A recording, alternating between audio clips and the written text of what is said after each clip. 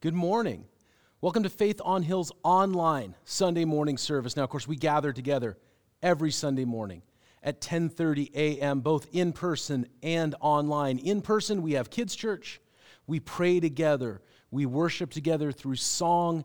We have community together. Sometimes we have donuts together, and we study God's Word together. Online, of course, we are studying the same parts of the Bible as we are in person. We're going through the Gospel of Matthew. And then throughout the week, we meet in small groups. We have small groups that meet in people's homes. We have small groups that are online. We have a small group on Sunday morning before church. And all of our online content is available through Apple Podcasts, Spotify for the audio versions. Video versions are available on Facebook and on our website, faithonhill.com, for Sunday mornings. There's a live-streamed version. And then if you are with us on Facebook, if you could hit like, or maybe hit the share button. If you're on Apple or Spotify, hit like or subscribe. You can email us, office@Faith on Hill or Adam@Faith on Hill. We'd love to hear from you. We know there are some folks that are online only, and we'd love to just kind of be connected with you. We do have an online only small group, and so that's a great opportunity to be connected more with people at Faith on Hill. And we are looking to start a new small group that's not weekly, but is more like every other week or maybe once a month. And you can email smallgroups@faithonhill.com for more information. All right, so we are going to continue our study in the Gospel of Matthew. So you can open your Bible to Matthew's Gospel, and we're going to finish chapter 21 this morning. So we're finishing Matthew chapter 21 this morning, and Jesus has come back into Jerusalem. The first day of Holy Week, he entered Jerusalem as the Messiah, declaring himself Messiah. And the first thing he did was he went into the temple and he cleared it out. He cleansed it. He drove out all of the corruption, the money changers, and he opened it up and created a space for prayer, a space for those who are the outcast, the outsider, those who hadn't found a place in the place that they should have found a place. And Jesus made all of that open for them. And then that night, he left Jerusalem and he stayed outside in the town of Bethany, and then he came back into Jerusalem. And that morning, he went back into the temple and he began to teach the people and minister to the people. And the chief priests and the Pharisees and the teachers of the law came to him and they asked him, "By what authority are you doing these things?" They're basically saying, "Who gave you the right? Where do you get off? What makes you think that you can come in here and mess with our temple and our status quo and mess things up because we liked how things were?" And Jesus said in verse 24, "I will also ask you one question, and if you answer me, then I will tell you by what authority I am doing these things." And he says, John's baptism, referencing back to John the Baptist. 3 years earlier, John the Baptist had gone out into the wilderness near the Jordan River, and he had proclaimed a message of repentance. Turn away from your sins because the kingdom of heaven is at hand. And he had baptized people in the Jordan River as a sign that they were turning away from their sins. And he said, John's baptism, where did it come from? Was it from heaven or was it from human origin? And they discussed it among themselves and said, well, if we say from heaven, he will ask, why didn't you believe him? Because they didn't. The chief priests, the teachers of the law, the Pharisees, the scribes, they by and large had not embraced John's baptism. In general, none of them had gone and repented of their sins. None of them had gone and been baptized. None of them had made themselves right to prepare for the kingdom of heaven. They had, in their silence, in their inaction, rejected his message. So they said, hey, if we say from heaven, then he'll ask us, why didn't you believe him? And that's a fair question. But if we say, oh, it was just of human origin, that's going to get us in trouble too, because all of the people believe that John was a prophet, because for over 400 years, Israel had not had a prophet like they had in the days of old. You know, Isaiah and Ezekiel and Jeremiah and prophets like, Daniel and Amos all of the prophets in the way back, the judges, Samson and Gideon and Samuel and Nathan, these prophets of renown in their history. And they had not had a prophet for 400 years since the prophet Malachi. And now John the Baptist comes on the scene, and he has everything you're looking for in a prophet, John the Baptist has. And so they say, hey, if we just say he's of human origin, which would make sense why they had rejected his message, but the people will turn against us because they all believed in him as a prophet. So they said, we don't know. They gave the political non-answer. So Jesus said, well, then neither am I going to tell you by what authority I'm doing these things. And then he said, but hey, what do you think about this? There's a man, and he has 2 sons. And he goes to the first son and he says, hey, I want you to go out and work in the vineyard today. And the son says, I will not. But later on, he changes his mind and he goes out and he works in the vineyard. And then he goes to the second son and he says the same thing. Hey, I want you to go out and work in the vineyard today. Which makes total sense, by the way. This is the family business. This is how the family not just like earns a living, but like literally survives, literally feeds itself. Son, I want you to go out and help. Do not just your chores, but literally help us live, help us survive. Son, I want you to go out and do your work. And the son says, I will, sir, but he did not go. Which of these 2 sons did what the father wanted? Well, they answered, hey, it was the first son. Even though he had said, I will not do this, it was the first son who did it because he eventually did go into the field. Even though he had said, I'm not doing that, he went and did it anyway. The second son made a big show. Absolutely, you got it. I'm going to do it. But he didn't do it. And Jesus said to them, hey, I'm going to tell you this. The tax collectors and the prostitutes are entering the kingdom of heaven ahead of you. For John came to show you the way of righteousness, and you did not believe him, but the tax collectors and the prostitutes did. And even after you saw this, you did not repent and believe him. So these questions of authority that they're asking Jesus, by what authority do you do all these things? What gives you the right? There's really 3 answers, right? Some of them would have believed either one of these 3 answers or a mixture of the 3 answers. Some of them probably thought that John really was working on some kind of divine inspiration. We don't really know what's going on with John the Baptist, but he does seem to be working at a higher level than we are. And maybe that freaked him out. It can make religious people extremely uncomfortable when God works through someone else.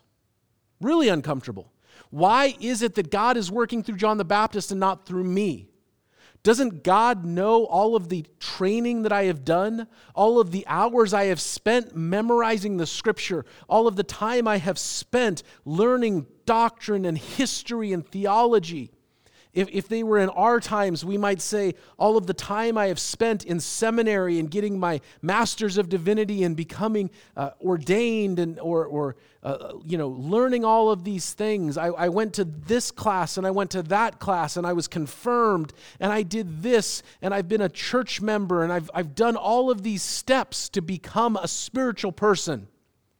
And then God seems to be using that person, and they've never been a member of the church in their life. And they've never been to seminary, let alone Bible college. And they seem to read their Bible, but they've never read any sort of book of theology or church history. They just seem to read their Bible. What's going on? It really bothers them. There's probably another school of thought among them. There were those who just thought, no, he is just a fraud. He's just a charismatic person, but it's all human charisma. The people are desperate. The people are looking for anything, and here's this guy who comes along, and he dresses like they think a prophet should dress, and he goes out there and says exciting things and crazy things, and they just buy into it because they don't know any better. And certainly there would have been some that thought that, genuinely thought that. And still there were probably a third group, those who were tragically too cynical to care. This is a scary group to be in. The people who are too cynical to care. Is John the Baptist from heaven, or is he a human fraud? Doesn't matter. They're so cynical, they're so jaded that they don't even care. One of my favorite lines, I love U2. I love the band, U2. There's a I don't know if it's from The Onion or from Babylon Bee. I don't know which satirical website it's from, but there's a meme that's going around, it has been for the last several months, that says something like, study find that no one actually likes U2, but nobody will admit it. And I totally reject that. U2 is one of my favorite bands. And they have a great line in one of their songs that says, "You can't be numb from love. The only pain is to feel nothing at all." And what that means is that love makes you feel. You either feel joy or pain. Numbness is the absence of love. Cynicism is the absence of love. Skepticism is totally valid. I think it's good and healthy at times to be skeptical. Cynicism, though, is when I am so jaded, so absent of hope, so absent of any sort of like chance of hope or feeling or love that I just don't even care. I'm just numb. And I'm sure there was a third group that is just too cynical to care. They can't even be bothered to figure out if John is legit or not. But all three of these groups, whether they believed John was real, whether they believed John was a fraud, whether they're too cynical to care, all of them rejected John the Baptist, and now they are rejecting Jesus for the same reason, because it is a threat to their personal position, their personal power, their personal status quo. They're all rejecting for the same reason. The reason that they come to Jesus and they say, "What gives you the right to do all of this?" is the same reason that any person in our day hears the message of Jesus and says, "What gives you the right to challenge my status quo, to challenge my belief system, to challenge my way of thinking?" Because it's a threat to our personal power, our personal authority. And you might think, "Oh, that's so true. You know, I know so many worldly people, so-called heathens, who that's so true for." These aren't worldly people. These aren't quote-unquote heathens. These are incredibly religious people. We might say they were spiritual people. They definitely are people who were trying to be religious. Some of the most religious people I know are the people who have the biggest barriers to the message of Jesus, because it challenges their personal preferences and their personal works. And then Jesus tells them this story and says, "What do you think about this story?" There are these two sons. The religious leaders are the audience of this story, because he says it to them. "Hey, what do you think about this?" He says, "I'm not going to answer your question because you won't answer mine, but hey, what do you think about this?" And he tells them the story about the two sons. The one son says, "I won't go," but then goes. The one son makes a big show. "Yes, I'll go do whatever you want, Father," and then doesn't do it. And there's the religious talker, and then there's the repentant. The religious person talks a lot, the repentant person acts. And what Jesus is saying to them is, you guys have talked a big show about religion. You guys have talked a big show about spirituality. You guys have talked a big show about righteousness or holiness. But here is the tax collector and the prostitute. And you don't get, in their society, these are the two big sinners, the tax collector and the prostitute. And he says they are walking and entering into the kingdom of heaven. They are walking into the way of righteousness that John the Baptist showed them, and you have rejected it.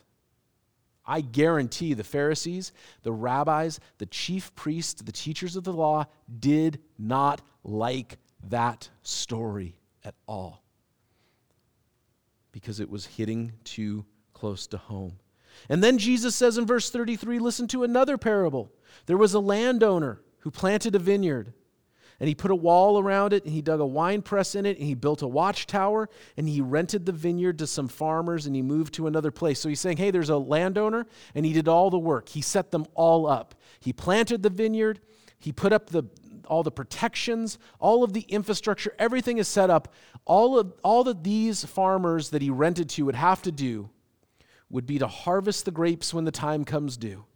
Everything else is set up. It's just like sit back and watch the grapes grow. Everything else is set for you, that you're good to go. You have it as easy as anyone could. And when the harvest time came, he sent his servants to the tenant to collect his fruit. The tenant seized his servants, and they beat one, they killed another, and they stoned a third. And we sent his other servants to them, more than the first, and the tenants treated them the same way. And last of all, he sent his son to them. They will respect my son, he said. But when the tenants saw the son, they said to each other, this is the heir. Come, let's kill him, and then we'll take his inheritance. So they took him and threw him out of the vineyard and killed him. Therefore, when the owner of the vineyard comes, what will he do to those tenants? And he will bring those wretches to a wretched end, they replied. And he will rent the vineyard to other tenants, who will give him his share of the crops of the harvest time. So Jesus tells this story. Hey, there was a landowner who planted a vineyard, set it all up, got the irrigation going, got the wine press ready, built a wall around it so nobody could sneak in and steal stuff, put a watchtower in place so things could be set and looked over. Everything is ready to go. Everything can be watched over. Everything is easy street for whoever is now farming this land. And when the owner comes just for his share, he's not even going to take all the grapes. I just want my share of the crop. What's rightfully mine. It's my land. I did all of this work. You're just harvesting it, and I just want my share of the crop. The first servant was beaten. They killed another servant. They stoned another servant. This is speaking of the tenants are the people of Israel. God gave them the land of Israel, and he set them up. It was a good land. It was a land that provided everything they needed, and he set them up. I'm going to put you in a place. I will provide it for you. I will be your defender. You will have everything that you need. And then what happened? When God said, I just want what's rightfully mine, what you agreed to, when we made our agreements, our covenants. If you've been with us, we have these podcasts, and we have the 20-minute Bible study. We did the book of Exodus. The people agreed to these covenants.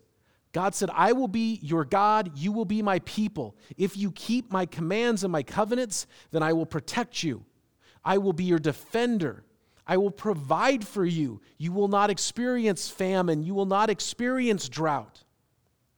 What did the people do? They did not do those things. They did not keep God's commands or his covenants. And in the 20-minute Bible study, we've been in the book of 1 Samuel.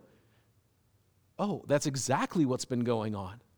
In the Starting Points podcast, we're starting to go through those historical books and see that's exactly what was going on, that God's people did not keep his commands. And these servants that God is talking about are the prophets that God sent. And he sent his prophets to speak to his people, to call his people back to him. And often we think of the prophets as these kind of great men of the Bible, great women of the Bible who had great respect, and some did. Deborah, the prophet, who not only spoke God's word to the people, but she was also a judge, like a judicial figure in the lives of the people, and she was a leader of the people, and she had the great respect of the people of Israel. And some had that, but then there were others who did not. Jeremiah was thrown in prison. Tradition and history says that the prophet Isaiah was killed for his ministry. Other prophets were mistreated. Elijah and Elisha both at different points had to go on the run and hide and flee. When Stephen, who was one of the men who were part of the original Christians, the first church in Jerusalem, and he was brought before the ruling council in Jerusalem, and he was recounting the history of the people of Israel, and he says, which one of the prophets did our fathers not kill? He's saying, we're so proud of our history. We're the children of Abraham, we say. We're the descendants of Moses, we say. We have the law and the prophets, we say. But he affirms what Jesus said, that the servants of the master were sent, and we rejected them. We mistreated them. We wouldn't listen to them. And finally, He says the Son was sent, and they killed him, just as Jesus would soon be killed at the hands of sinful man. And Jesus says, what should be done? And they pronounce their own judgment on themselves. This actually mirrors something that happens in the book of 2 Samuel, when King David sins, and the prophet Nathan comes to him and tells him a story, and it's basically describing King David's sin, and he says, what should happen to the man who does this evil thing? And David says, oh, God should just totally come down on him and judge him and kill him. And Nathan says, that's you. You're the man. And Jesus is letting them pronounce their own judgment on themselves. They say the master will come and will bring judgment and take the vineyard from them and give them to someone else who will honor the agreements. And Jesus says, have you never read the scripture, verse 24? The stone that the builders rejected has become the cornerstone. The Lord has done this, and it is marvelous in our eyes. Jesus here is quoting Psalm 118, verses 22 and 23. You can go read that on your own time. But as we understand it from tradition and history, what's going on there is that when they were building the temple, Solomon's temple, that a stone was sent, and the builders received the stone from the quarry, and they couldn't figure out where it went, and it's like, it doesn't fit anywhere. And so they pushed it away. And so when they were trying to finish things, there's like one stone missing, the final stone to put in place to get everything ready. And they said, where's the stone? And they sent word to the quarry, where is it? You haven't sent it. And they said, no, we sent that a long time ago. And they found it had been pushed aside, and actually it had been so long that bushes had started to grow over it, so they had to clear it off and clean it off, and they had to put it in. And they actually wrote a song about how this thing had been rejected, but it was actually this beautiful stone that had been carved and cut perfectly, and it was a celebratory song at the completion of the temple. And Jesus said, you have rejected the stone, but it is the cornerstone, the finishing stone of the work of God. Therefore, I tell you, the kingdom of God will be taken away from you and given to people who will produce its fruit. Anyone who falls on the stone will be broken to pieces, and anyone on whom the stone falls, it will be crushed. And when the chief priests and Pharisees heard Jesus' parables, they knew he was talking about them, and they looked for a way to arrest him, but they were afraid of the crowds because the people held that he was a prophet.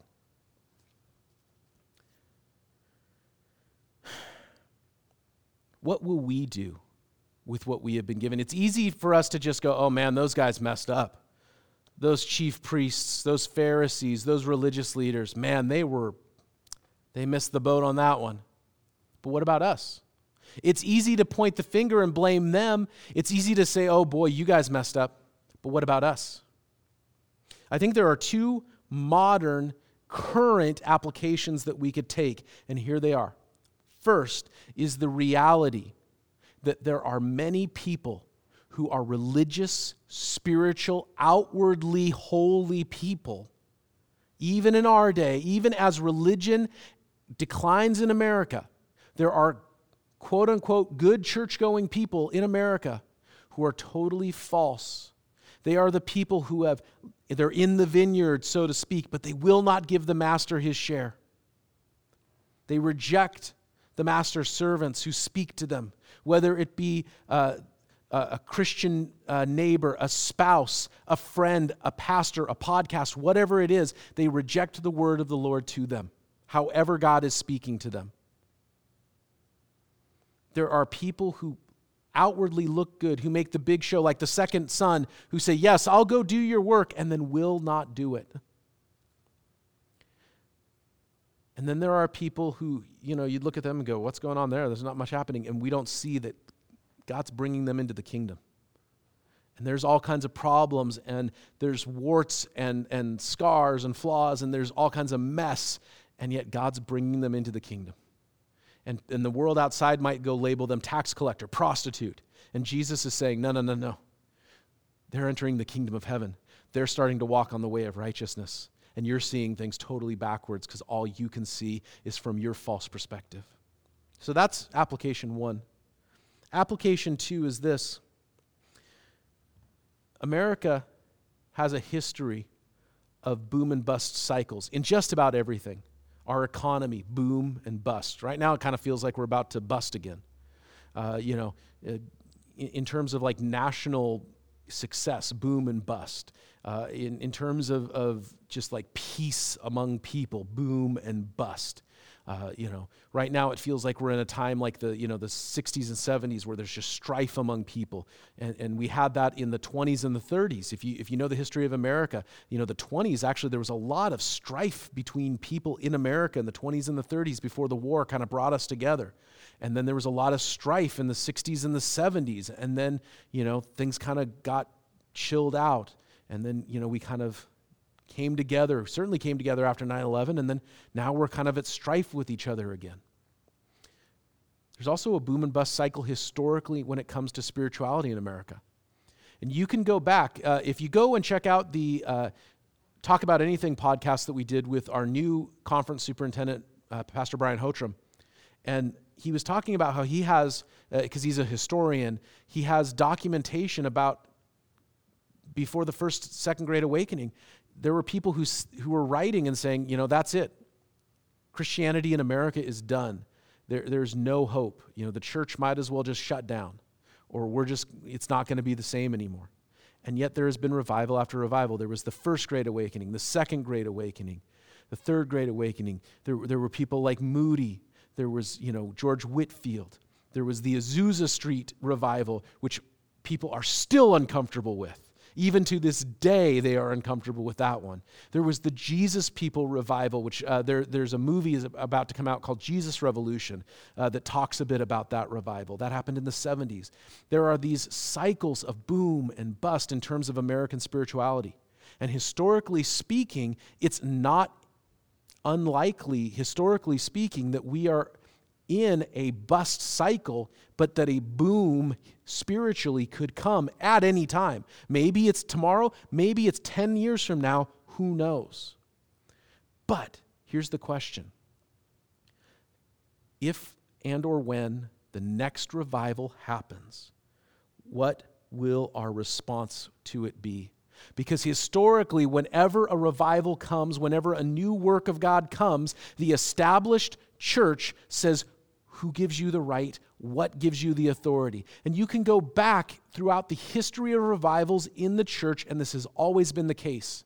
Martin Luther came along and others like him during the Reformation, and it was that who gives you the right? What gives you the authority? John Wesley came along. Who gives you the right? What gives you the authority?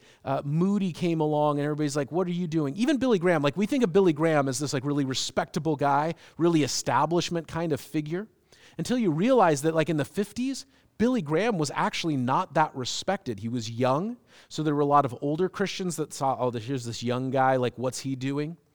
He wasn't super accredited with degrees, and he didn't have all these doctorates and PhDs, and so there were all these people that said who's this guy? He used to be a shoe salesman. What's his deal? There's all these things where, actually I remember reading a book in college, and the book was from the 50s, and the guy was just going off about somebody, and I was halfway through the book when I realized that this guy was ripping on Billy Graham, and I was like, whoa.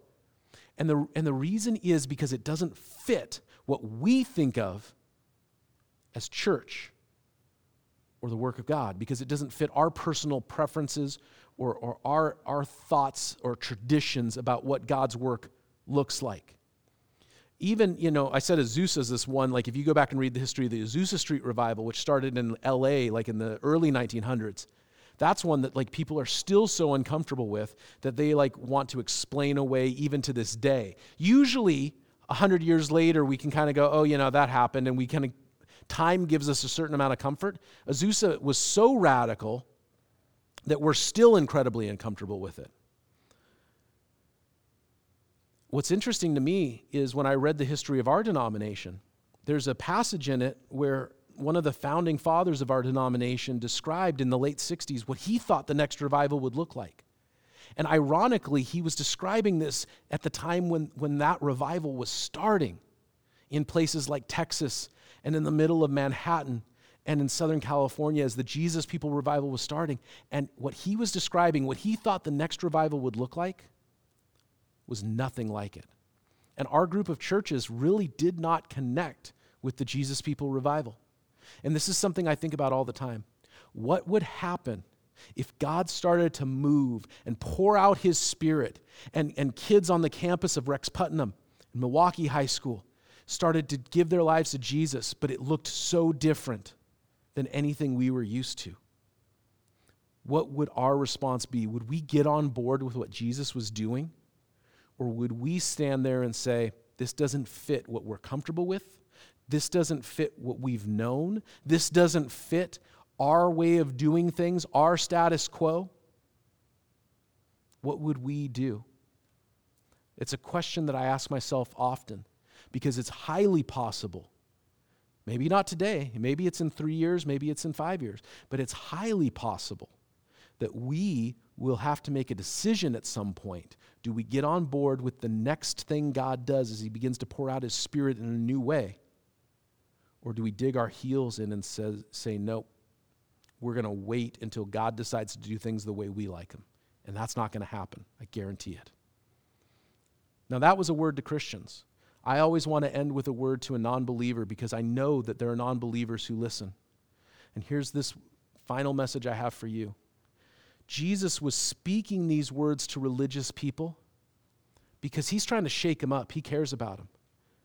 But the reason that Jesus came, the reason that Jesus was there, the reason that Jesus was doing all of these things was for you and for me, the sinner.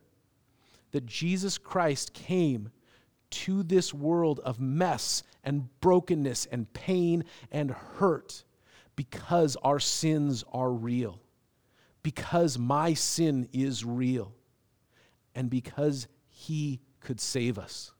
And when he died on the cross, the Bible says that God the Father said that is an acceptable sacrifice to pay the price, the justice, the judgment that my sin and your sin deserved. And that all of us have sinned and we deserve judgment for that sin, but Jesus sets us free from sin and death. And through his death on the cross, we are set free, we are forgiven, we are made new. We have a brand new start. And you may think, you know what? I don't know about any of this other stuff, but you know, I get religious people would probably think I'm a prostitute or a tax collector. Well, Jesus says, come on in, enter the kingdom of heaven, walk in the ways of true righteousness. Learn what that means. And I believe if you call out to him, he will meet you where you are at. And if you call out to him and you want to know more about what that means, you can email me, adam@faithonhill.com. I'd love to connect with you. Jesus is real. Jesus is working. Jesus changes lives. We just need to reach out and he will grab hold of us wherever we are. I believe that firmly. And may the peace of God be full in your lives this week, wherever you're at.